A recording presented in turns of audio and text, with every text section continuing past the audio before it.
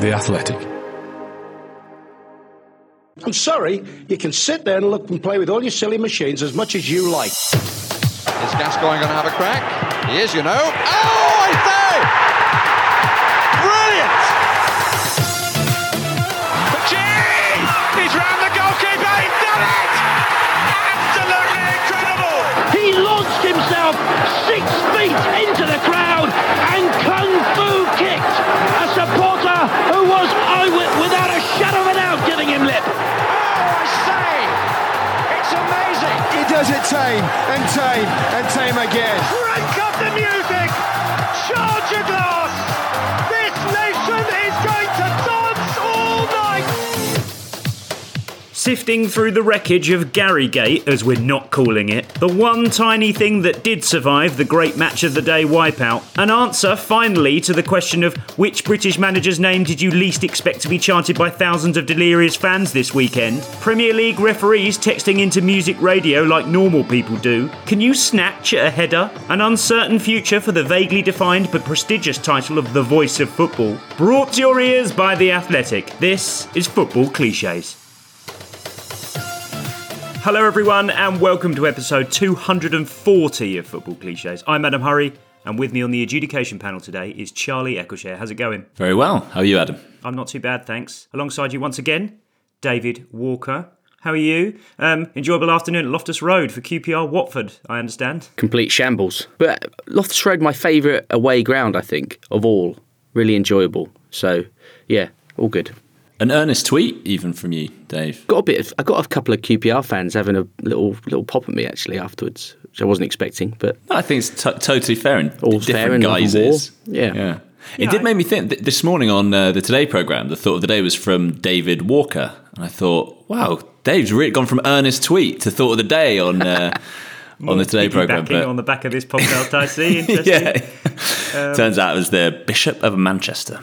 Yeah, but I mean, no, Dave, you've nailed the sort of mid-range art form of sincere post-defeat tweeting. It's really good. It's just enough emotional investment, but also a touch of football insight in there as well. It's good. It's good. It's not all about wry looks. It's about something. Sometimes you really do care about stuff, and that's quite right too. Well, I mean, let's begin the adjudication panel with the most burning issue of all. I don't know what to call it though, Charlie. I've put it on the document as the match of the day situation, which actually, I don't know, sounds like more of a kind of a nuclear crisis. But I'll tell you what I'm not having. I'm not having Garrygate. Yeah, I saw your tweet about that. Has that been a thing? Have people been pushing that? Only from the Henry Winters of this world. Okay. By which I mean Henry Winter. I'll tell you why, on a technical level, I disagree with Garrygate more than any other particular reason, is that he himself, I don't think, was the core part of the scandal. It's something he did, and therefore the thing that he did should be the element of the gate, if you see what I mean. So if anything, I mean, Tweetgate would have been too vague, wouldn't it? And there must have been loads of Tweetgates already. Boat Tweetgate. Oh, I mean, at its core, it's the location, isn't it? If we're going back all the way to Watergate. So where did Lineker do? Probably just at his house, I suppose.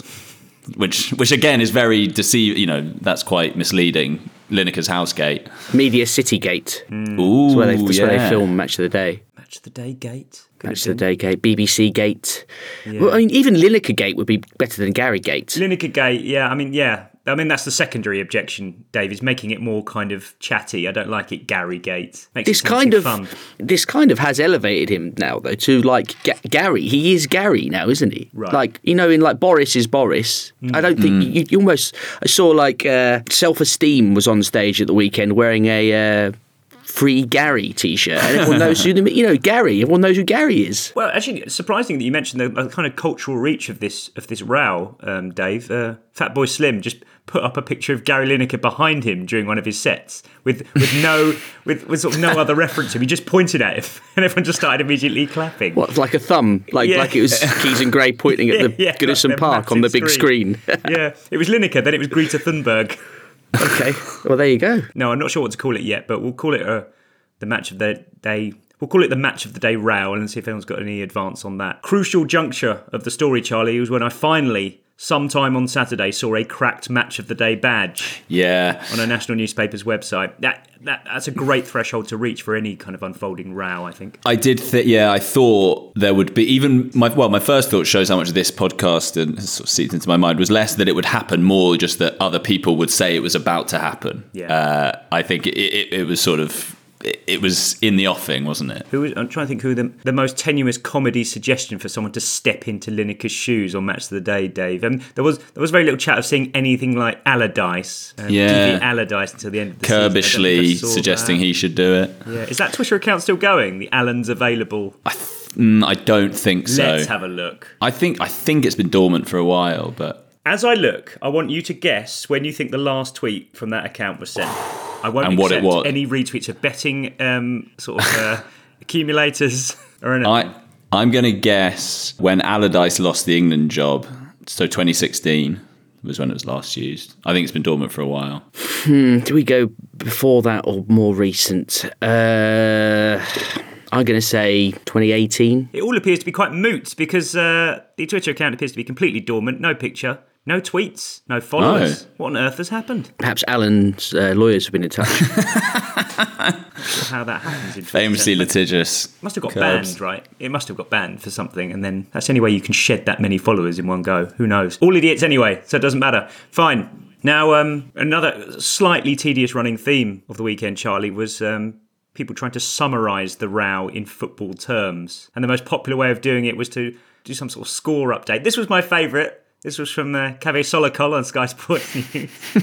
As far as I can see at the moment, the score is Gary Lineker 3, BBC 0. Goals scored by Wright, Shearer and Scott. Hang on. Lineker has to be on the score sheet, surely. The team, apparently. Right. Yeah, exactly. Yeah. Because could you take it as 1-1 otherwise? Because Lineker would have scored for Lineker and presumably BBC would have scored for the BBC. Although maybe not in this ongoing dispute. I have the BBC maybe an own score. goal. I have an own goal. Yeah, there we go. Lots of own goals. Absolutely. So that's 4-0 at least. But I'm all right, Dave, with Lineker being elevated to the team in this analogy, because essentially the pundits were going to bat for him, to borrow a phrase from a different sport. So they were kind of scoring the goals on his behalf. So I think that's okay.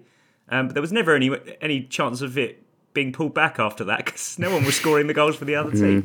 No, I think you have to credit Lineker with the first goal. As soon as he let it be known that it wasn't a mutual decision, he's stuck one in early there. Yeah. Player manager.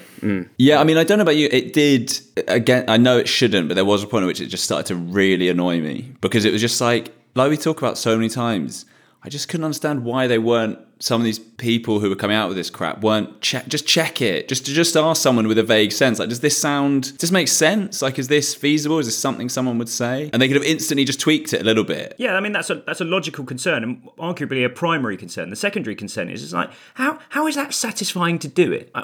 Is it really that satisfying to crowbar in something, an analogy from something you don't know about to make yourself look clever? It's going to have the opposite effect. But I think that's the thing, isn't it? I mean, and the example there is a slight anomaly because that's a football person doing it. But I think often it's by people who don't really understand it but think, oh, that's very clever. Yeah. The only people who'd be impressed would be people with a similar knowledge of football. Like, oh, that's awfully smart what they've done there.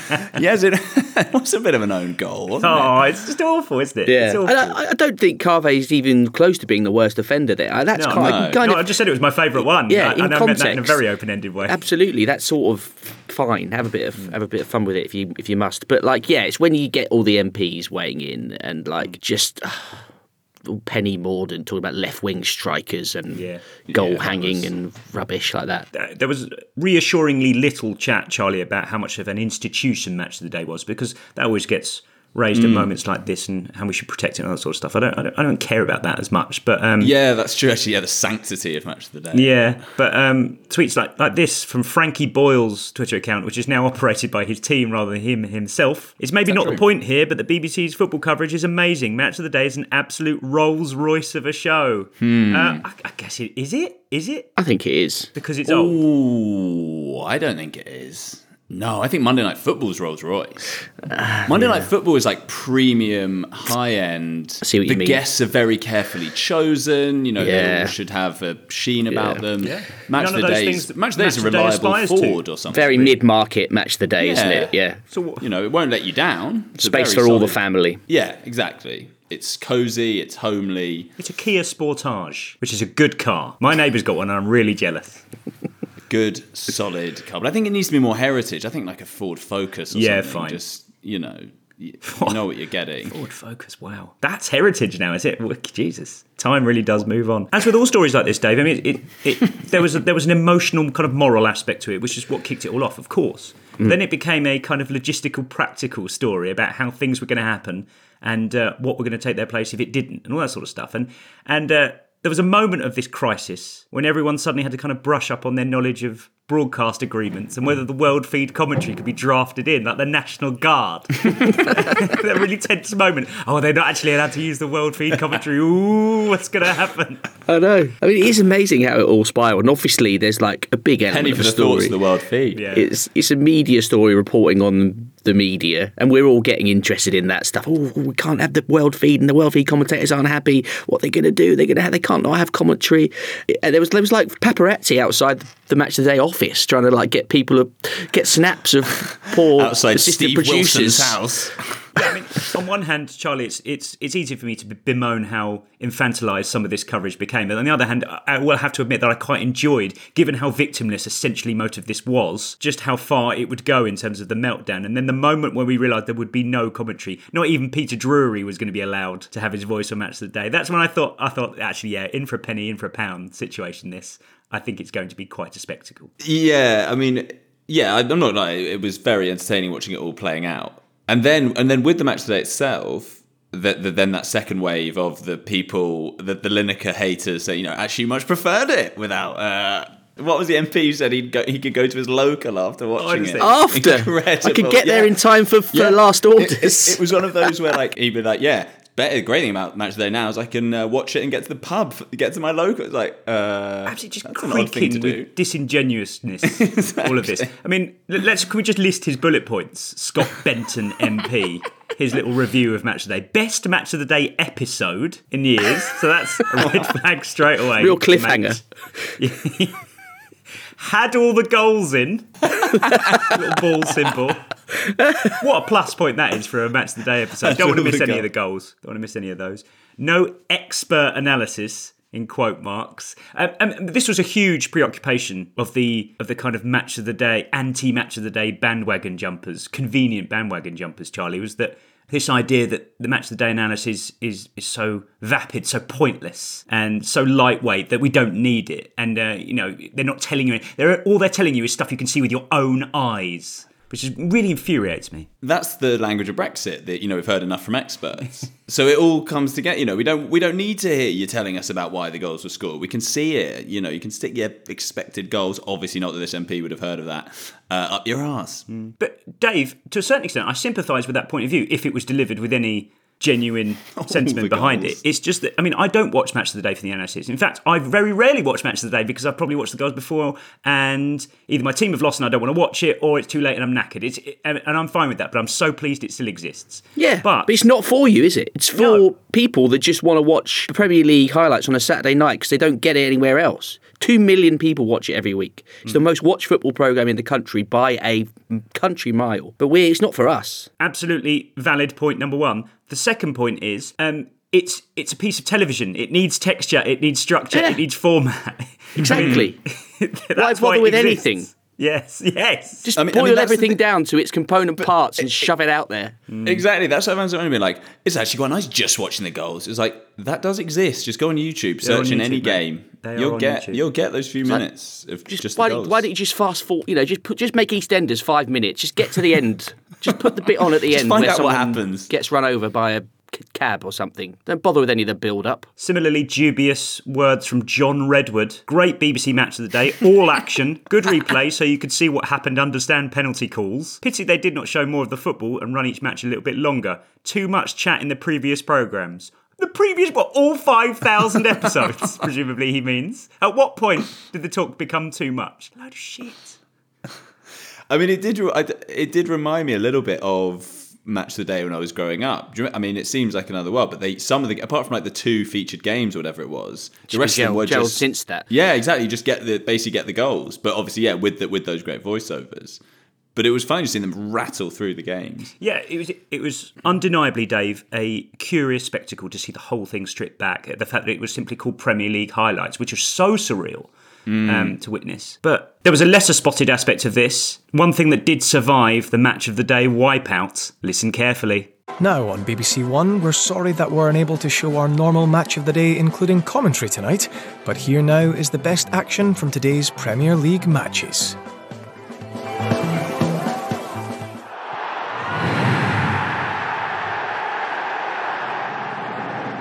Ellis James's generic crowd sound guy. They can't get rid of him. Still there. Glad to see, Dave, that he's still around. I mean, he goes under the radar so often that, if anything, it shouldn't be a surprise. Yeah, is he a BBC? Is he on staff or is he freelance? We'll never know. We'll have to get to him. The random guy from 50 years ago at a completely random match. I was going to say that the moment that I really sort of had confirmation that this was a genuine sort of national story that's really broken through is when my mum got involved and text me. That is such a threshold to meet, isn't it? It really is, yeah. And she messaged me. And quite an interesting little insight this into how these stories come over sometimes. What do you think about all this with Gary Lineker and BBC/ITV, etc.? She's got ITV embroiled up in it. No trying to drag them in. What does she know? Yeah. She probably heard they were going to get given the rights on an emergency basis. Special dispensation. She's still clinging on to the Premiership era. Yeah. As so many of us are, actually. Let it go. Yeah. Let it go. On the subject of mums, actually, I got a message from my mum earlier. We were arranging childcare and just sorting out the details, and she said, yeah, fine, just give me my marching orders. Which I've obviously only heard in a football context of you're getting sent off. But it made me think, that obviously makes more... The literal meaning of that is, for soldiers... Being sent Let's know what you're doing. from A to B, yeah. Oh, right. She didn't mean it like, just tell me when to go. No. She meant just give me my instructions. Oh, right. Which is weird that marching orders in football has become obviously just sent off. And I don't know if that was just originally a misunderstanding that someone made, or that they thought that just the act of walking off the pitch is a kind of march, but which it may have been then. It certainly isn't now. What if she said, just let me know when you want me to be sent packing? Does your kid want an early bath? It really threw me. I was like, I'm not going to send you off. Yeah. But, I'll give you your instructions, sure. Oh, that must have stopped you in your tracks. It really did. The final thing on Match of the Day, and this felt inevitable as well. I was waiting for these numbers to be released, Dave. As one newspaper put it, whether people were rubbernecking at the smouldering ruins of the flagship football show or energised by its new format, an extra 500,000 viewers tuned in to watch, according to overnight figures. Taking glee in the fact that this emergency stripped-down Match of the Day got 500,000 more people watching it, and thinking that the reason was because Lineker wasn't on it and nor were any of the pundits, is the most pathetic piece of logic. And again, nobody believes it, but they want to say it. Yeah. Furious I am.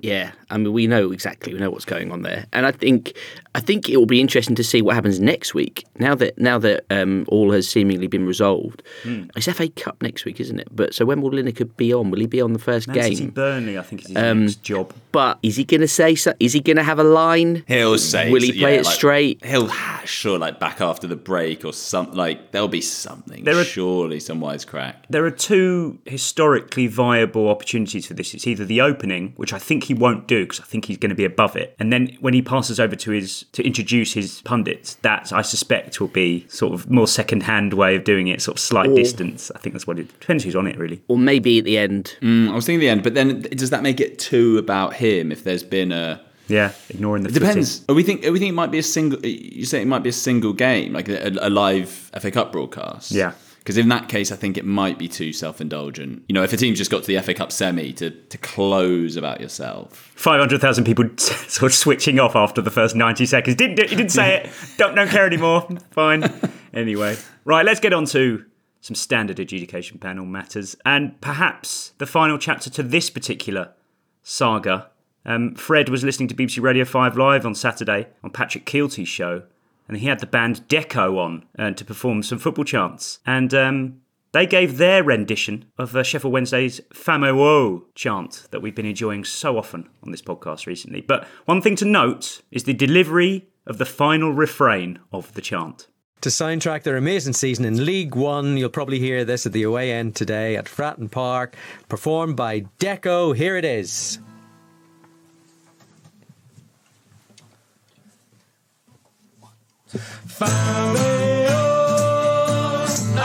Reece James at the back, win that's in attack. Wednesday's gonna win the league.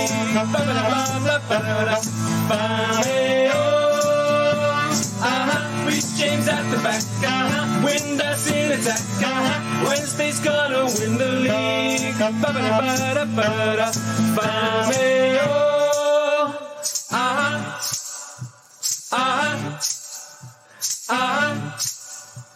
Ooh, yeah, Reece James at the back, win that's in attack. Wednesday's gonna win the league.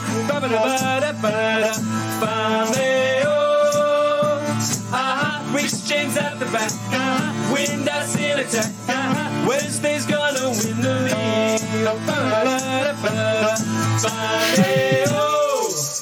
There we go. There you are. So it's come. What a journey this chant has been on, Charlie. It started as a song, famously, turned into a football chant, allowed to kind of melt into something completely different, then turned back into a song by actual musicians. But then a nice little tribute at the end to the football chant kind of tone. We're gonna win the league, which is kind of halfway between the actual musical version and their kind of slightly flat delivery. So I think we found the ideal version.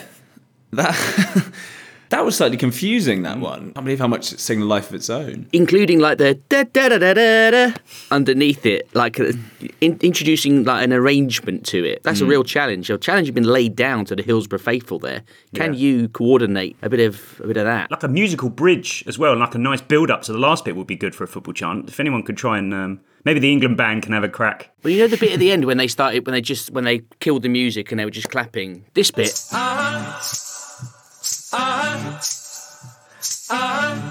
That could be like, it could almost be like the Icelandic thunderclap midway through the chant. They really wanted to take it to the next level. I think the last thing this chant needed was added elements, actually, now I think about it. They had enough on their plate. But I'm fascinated that this has had so much mileage and pleased to see people embracing it. Next up, Beth Potter. Bear with her on this one. Series 16, Episode 8 of the BBC's Great British Menu from 2021.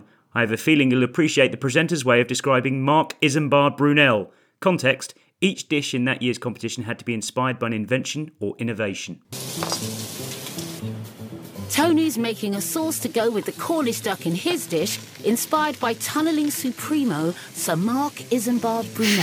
So we've gone trim from the ducks. I'm increasingly of the mind, Dave, that this is how I just want everybody ever to be described, just in 2 words, in a slightly football-y way. Tunnelling Supremo. I don't think that denigrates his legacy at all. No. Supremo's one of the best ones. Yeah. Yeah, Supremo's amazing. Supremo's like 3 tiers higher than Ace. Ace is a dubious thing. Supremo, beyond reproach. Yeah, that was his thing. Big old tunnel guy. So there you are. Thanks, Beth Potter. On a similar theme, Tom O'Dwyer and many, many others were watching Antiques Roadshow on Sunday and witnessed some admittedly banging old diving helmets. Well, should we just dive straight in? Why not? I mean, it's obvious these are really nice early diving helmets. But tell me, how did you get them? So these were left to me by my father. He was a naval officer and a deep-sea diver himself. And he died in 2004 and left them to me. And do you know much about them?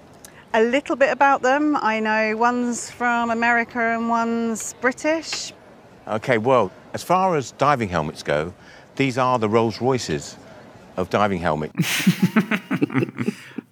Oh, we can't do any more of this, Charlie. I think we can't just chuckle over someone saying Rolls Royce of something every week. When's it going to end? What's funny is that a friend of mine sent this, and there's laughter as he says it. I didn't realize it's his own laughter. I thought that it was going to, as if the guy delivering it knows it's quite funny, but it's way funny that he delivers it with a completely straight face. There's no awareness there. But this example, it's a good one because the Antiques Roadshow setting, he's talking about quality, like manufacturing, like tradition. He's not making. It's not really an analogy in terms of how we'd normally. No, that's right. Give it. And those are the words you want to hear, or on the Antiques Roadshow when you've brought something in that you know, an ancestor has left you. You want to hear that they're the Rolls Royce of that corner of inventing. So I don't know how much you got for them, but pleased to hear. Right, time for For My Sins Corner. You know how it works? Clip from popular culture. Someone, somewhere is going to say For My Sins. It's your job to pinpoint exactly when it's going to happen. This one, this came from Stuart Smith, and it's from a newcomer to this corner, Trevor Nelson's Rhythm Nation. Here we go. Ouch. Yeah. Ouch. Yeah. You a football fan? There's been a lot of heat. There's been a lot of heat going around the last couple of days. Yeah, now you see, so I am not a football fan, but I like football. And I've always thought it's like the Beatles. You can't just like the Beatles. You have to be like the biggest Beatles fan of all time. You can't just go, the Beatles are okay. No, you can. I don't think so. I think you can. I don't think so. I think you can. In the words of Scroobius Pip and Dan Lassac, just a band. He says, getting ready to get a load of hate for saying that. Well, but it's the same with football, that you can't just like football. You have to have an inside knowledge. You have to have a team. Well, I have Leicester City. I grew up in Leicester. Okay, well, there They're you my go. home So, team. you know, because when you talk football to somebody, you say, who's your team? That's the first thing they say. Who's your sport? Well, I grew up, actually, partly I had two teams. I had Leicester City and Norwich City. Okay, that doesn't work. Well, I did because I was a big fan of Jeremy Goss scoring that Van Basten-esque goal in Europe. No, you're losing your credibility right now. Man, stop effing a Koku, Chris Sutton. Yeah, I get that, but just be one or the other. You can't be both. I think you can They're have in the same division. Hang on, you can't have two teams in the same division. They weren't in the same division at the time. Right. Leicester City were a division below. Come on, you must have a second team. Not really. Yeah, you have. I used to like... For my sins, I'm not in the Forest. Yeah. Because they weren't London clubs. Exactly. And they were underdoggy sort of clubs. We were both, I'm sure, Dave, like you were just waiting. It had to be the team there. As soon as the team there, we were coming in. It was poised. Played around with the syntax. An absolute Cuban missile crisis of a For My Sins corner. Both of you on the edge of your seats waiting to pounce, to strike, but just couldn't quite find it. But that was good. So many opportunities there, weren't there? Yeah. And best thing of all, Charlie, you know, it was on the classic topic, you know, supporting a football team as well, which I think made it even more tense because neither of you wanted to get that wrong on home turf. For My Sins corner there. Great stuff. Don't think we'll ever beat that. Right, this is superb. Now, we've seen British football figures go abroad to become unlikely cult heroes. We all fondly remember Darius Vassell's airport welcome by Ankara-Gucci fans back in the day. Some might even recall Steve Keane going from Premier League laughingstock to Singapore Premier League champion in the space of about 3 years. But nothing had quite prepared me for this. This is Bengaluru fans in the Indian Super League celebrating reaching the final of the playoffs.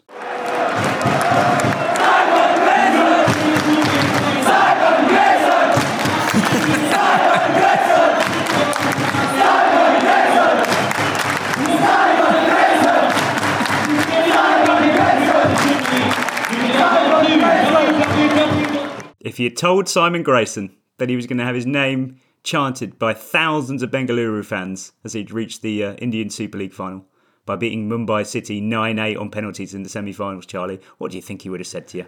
Wow, yeah.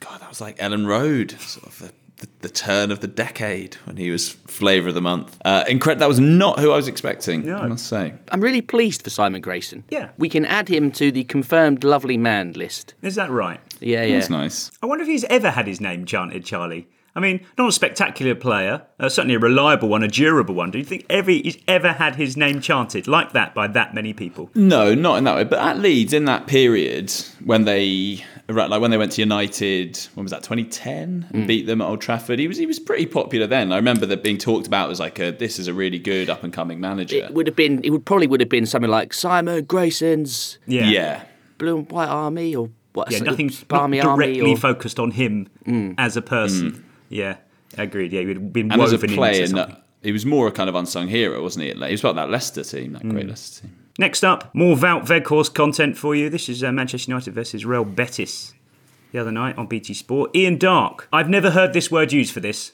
To be a forward player for Manchester United, you would think you have to score goals and get assists. Did get two at the World Cup, didn't he? A natty free kick against Argentina. Natty? That's so natty free kick. It's just, I mean, if anything in football could be called natty, I probably would say that free kick is the prime candidate. It was natty. But yeah, I think it's quite good. But if you told me someone used that, I'd have thought that'd be like young slang. Like, oh, that free kick was natty. Like, I would not be expecting Ian Darke to use it in that way. And I wonder if he's heard it from there, or it's an old... What does it mean, sort of fancy? It means, it's essentially, its closest equivalent, its closest cousin is snazzy. Right, yeah. A natty little cardigan. But what's next, Dave? Could you have a snazzy kind of corner routine? Charlie, you didn't realise this, did you? Bournemouth's snazzy kickoff routine. Yeah. At the Emirates. Snazzy makes more sense, but natty. But if you talk about a natty cardigan, to me that doesn't mean snazzy. That more means sort of a bit old and not in great condition. Oh, I see what you mean. Tatty is what you're thinking. You're thinking of tatty. Yeah, I think it's tatty. like someone who might have been called a dandy back in the old days, sort of ostentatiously dressing. I can tell you it's as an adjective, it means of a person or an article of clothing that is smart and fashionable, e.g. a natty blue blazer. So the opposite of tatty, pretty much. Yeah, but it can also mean well-designed and clever. A palm-top computer with many natty features. Palm-top computer, that's how old this phrase is, just to be clear. But, well-designed and clever, that's spot on. Yeah, fair play. No, I've done a 180 on this, I'm actually all right with it. Natty it is. Snazzy I won't have. Natty I'm fine with. Okay, now... the sensational scenes continue. This came from Jake Jackman, listening to Radio X in the office, and this guy texted in to discuss his musical tastes. And now, very excited to say, we can add another profession to people that listen to this show. I've had it all over the years. Undertakers, all sorts of stuff. People that stuff animals, what are they called? Taxidermy, is that one? And now I can add Premier League referee. David Coote is listening. He is setting off for his game this weekend in London. He says, it's not cricket weather, is it? Keep the tunes coming, please, mate. Bittersweet Symphony is from my #1 album. David Coote, I met him a few weeks ago at a charity function. Lovely guy. He's doing the Fulham versus Arsenal game this weekend. So... when you sing that song, who's the in the black? Well, you'll know it's David Coote. It's nice to put a name to the face, isn't it? Have a good game, David. 20 minutes to go until midday. I am going to play you Razorlight now. 2 questions for you, Charlie, straight off the bat. Number 1, why is it most funny that it was David Coote out of all the Premier League referees? And number 2, how inevitable was it that it was going to be the Verve that it was his favourite band of all time? It's so, I don't know, and why is it it's just so fun? Anything David Coote in that context said or chosen would be really funny. Just humanising any ref in that kind of way is inherently amusing. But why is he saying David Coote, Premier League referee here? Just thought I'd text in just to let you know. He met him the other day. He met Toby Tarrant. Right. The other day at a function, so maybe there was that sort of acknowledgement there. Maybe fine. He might have texted him directly. You don't know. We'll let David off then. Yeah, he wasn't just offering that information up randomly. What do you think PGMOL have to say about this, Charlie? I don't think referees should be texting their whereabouts before a game. And revealing their musical choices, potential biases there. Are any teams, big Verve fans down at Fulham? I won't reveal who. Once met David, or which. or which radio station, but it probably wouldn't take a super sleuth to work out which one. There is a Premier League assistant referee who used to text in a particular radio show under an alias because he didn't want to reveal who he was, but he enjoyed the show so much that he'd like to contribute. How do you know it was this assistant ref if you text under the alias? No, because I know. I'm in on it, but I want to protect his anonymity. So was it Mike Malarkey? It wasn't Mike Malarkey. But, I suppose a lot of them are in the car a lot of the time, aren't they? So probably big radio listeners. That's true. It just felt weird to hear a referee off to the game, like someone texting into, I don't know, Pete Tong and saying, off to Prism tonight or something. Just don't want to know about them going to a game. Shouldn't be texting into radio stations as far as I'm concerned. It's odd behaviour. Don't do it. It should be allowed to be seen to be enjoying yourselves in any way. Should be engaging with us. robots. Now, on to more footballing matters actually now, Charlie. Sean's got in touch and says, statistically, David De Gea is not a great shot stopper. He says he's minus 5.4 on expected goals prevented, and yet he consistently pulls out these unbelievable saves. Is it fair to say that David De Gea isn't a great shot stopper, but a stopper of great shots? He statistically backed this up. This could work. I think the concept could work for goalkeepers. That's a really interesting idea. But isn't he sort of famous for like kind of just stop he often like sort of quite efficiently saves things with his feet, that sort of thing. Whereas sort of long rangers, I don't know, this is probably completely wrong, but I sort of had a perception in my mind that he wasn't very good at saving like long range shots. You're right, actually. Most of when you think of his spectacular saves, they do tend to be instinctive cat-like reflexes. Yeah. From close in. I don't associate him necessarily with, and that would make sense. That would explain the disparity in his expected goals prevented figures. So I'm open to this as a concept, but I don't think we could use it for other positions. I don't think you could have like not a great passer, but a deliverer of great passes. I think you could. That ties into what we're talking about with Hollywood passes. Oh yeah, maybe. Okay. You know, he's not so efficient, but he will occasionally pull out some incredible crossfield pass. So not Jorginho, but Gerrard. Basically, it's not. Yeah, volume, exactly. It's far more that, or maybe, and that especially at like Sunday League thing, I think it's probably more of a thing. Someone who's always trying stuff.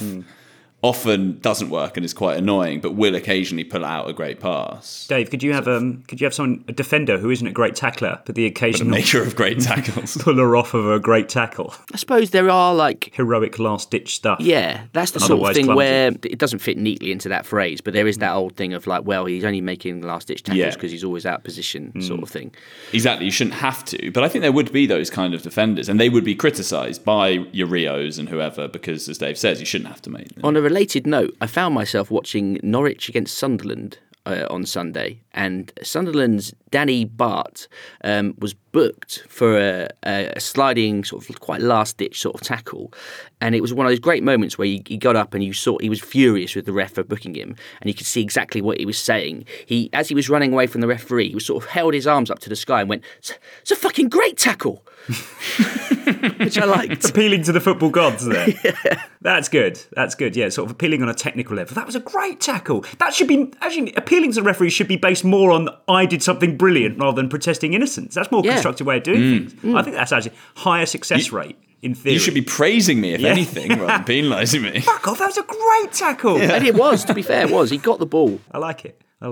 This episode is brought to you by Michelob Ultra, the official beer sponsor of the NBA. Want to get closer to the game than ever before? Michelob Ultra Courtside is giving fans the chance to win exclusive NBA prizes and experiences like official gear, courtside seats to an NBA game, and more. Head over to MichelobUltra.com/courtside to learn more. Oh, look at that! That is wonderful! Brought to your ears by The Athletic.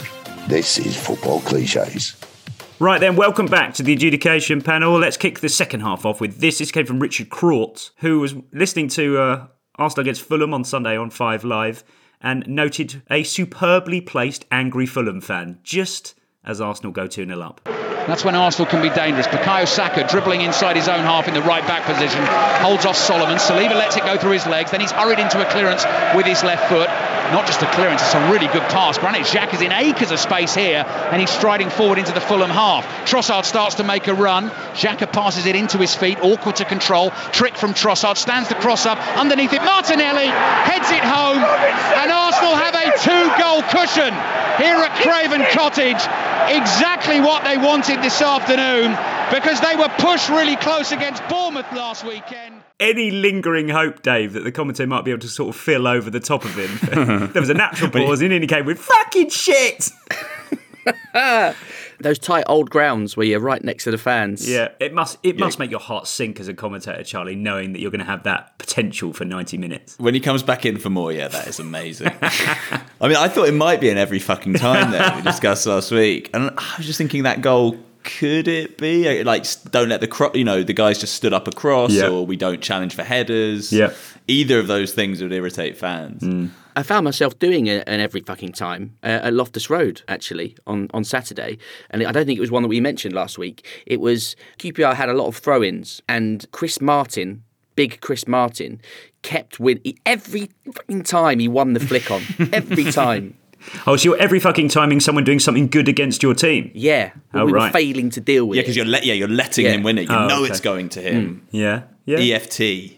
Just about okay. I'm happy with that. Right, see what you think about this one, Dave. Elliot Binks writes in, says, small fry after what's happened this weekend, but I heard a Talk Sport advert describing Henry Winter as the voice of football. Surely only a commentator can be the voice of football. And it also made me wonder who is the voice of football these days. Probably too saturated now. I think that the final point he makes there is a very valid one. It's pretty hard to be the voice of football now, and I'm struggling to think who it would be. Obviously, you would have had Motti in years gone by, allowing for your Barry Davies fans as well. But it is so spread out. David Coleman would have definitely been the voice of football because he did commentary and presenting, which I think, and he did it for a long time. Motson presumably took his crown, Charlie. I don't know. I don't think there's been one since. And Motson wouldn't have been the voice of football for so long, so I don't know who would have even filled the void. Like Guy Mowbray would have a claim to the throne, I think. There are two competing things. On one hand, it should be BBC or certainly terrestrial because... It has to be a wider audience, doesn't it? Exactly. But I think there might have been a time where Tyler could have had claim to it, despite not being BBC, when the Premier League was... He's the voice of the Premier League. He's the voice of the Premier League. That's probably enough. There would have been a time, I think, where he was so ubiquitous and, Aguero and all of that sort of stuff. He's commentated on almost every Premier League weekend ever. So he is undoubtedly the voice of the Premier League. But has recent sound bites as well. The Aguero thing plus others. Yeah. Yeah. And it has to be someone from our intro, presumably, Charlie, as well. Otherwise, we've really done a poor job. Would some say Lineker? I know he's obviously not a commentator, but... maybe he's more the face of football. Yeah, he's the face of football. Tyler's just about the voice of football. I mean, you could throw Stelling into the mix, Dave, but it's probably not a wide enough audience. Not enough people actually watch Soccer Saturday, really. Not anymore. And I don't think he wants to be the voice of football either, because it's more of an alternative job as well. He's not front and centre. Is he the friendly face of Saturday afternoons? He's the accompaniment.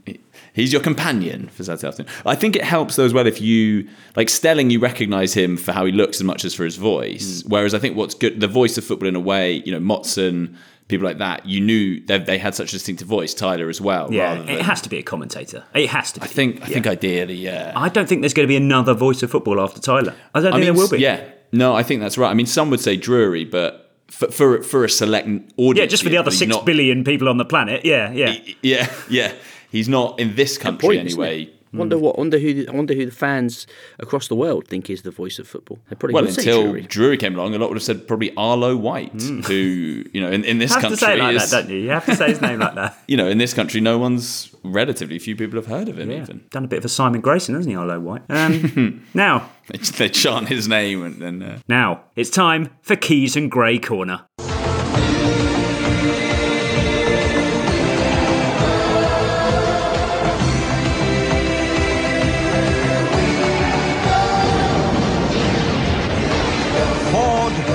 Sunday. Never let it be said that Richard Keys will let things go. Here's Keysy on Wout Weghorst. I said last week it's the worst I've seen in a United jersey. And bear in mind, I can take you all the way back to 1968. I've watched a lot of players wear that United jersey, and I find his inclusion in the side baffling. He's just a poor man. Listen, he might turn up today and get a hat-trick against Southampton. That football is like that, right? But it would be unlikely. Poor man's Peter Crouch. Peter won't be happy with that. Can't hear. I mean, Charlie, I sympathise with anybody's plight when they have a really good line that they want to say and somebody interrupts them and then they have to wait to say it. I mean, it happens to the best of us. But yeah, I think Andy Gray should know better by now, shouldn't he? We've all been there, yeah. Keysy doesn't have anyone to edit it back in, though, for him on live TV. So. No dark forces for Keysy this time. I mean, we're all guilty of that in normal life as well. When you're having a conversation with someone, you're basically just waiting until they stop talking so you can say the thing that you want to say. Yep.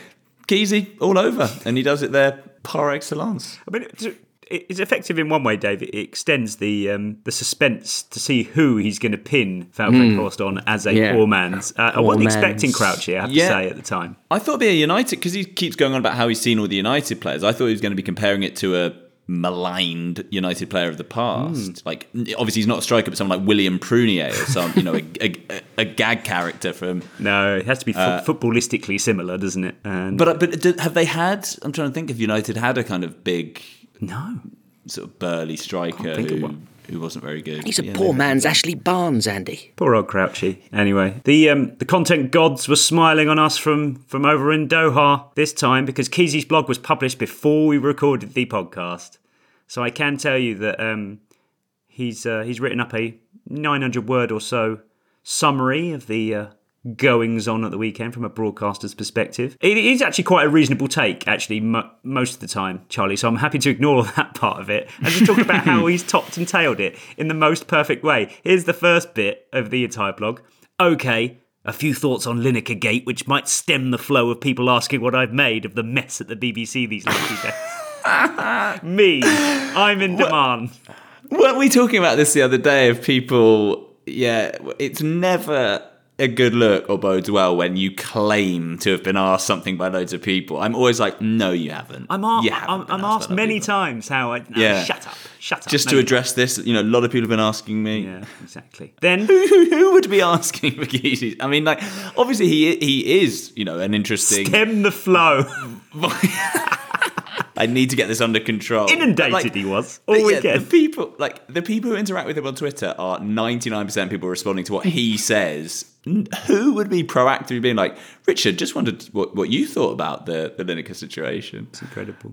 I mean, communication to him is obviously a completely different concept to what it is for us. This is a man, Dave, who doesn't reply to people on Twitter. He reads what they had to say and then ats them back in a separate tweet. And I still don't know why he does it. I think it's so people can't see the conversation, so they don't know what they said to him in the first place, just in case he got owned or something. But it's the most clunky way of Twitter I've ever seen. But there's thought behind it. I just can't figure out what it might be. Anyway, nearly 800 words later, this is how he signed off. They don't care who anchors what on TV. If Match of the Day was going to die, it would have been when the incomparable David Coleman left, or Jimmy Hill, or Lynham. Faces come and go, as I know only too well. Good blog, Keezy, but it could just do with a bit of you at the start and a bit of you at the end, if possible. Maybe he's got an editor. Maybe he has. This is not a million miles away. It's in the same sort of spirit, although obviously this is much more Keezy. And I saw the Sunday Times' Tim Shipman tweeting about the Lineker affair, and he said he put like 7 bullet points in, much of the stuff we sort of talked about earlier on. And one of them was Mr. Blobby could host Match of the Day and people would still tune in. This is it. Every reference is from 25 years ago. He has had a bit of a resurgence lately, old Blobby. But I mean, he's probably right. They probably had another 500,000 on, I reckon, if Blobby hosted it. Okay. Well, Mr. Blobby's MHD coming on Thursday. Look forward to that. Thanks to you, Charlie Eccleshare. Thank you. Make more sense of Keir Starmer. Thanks, David Walker. Thank you. Thanks for everyone for listening. See you Thursday. Bye. The Athletic.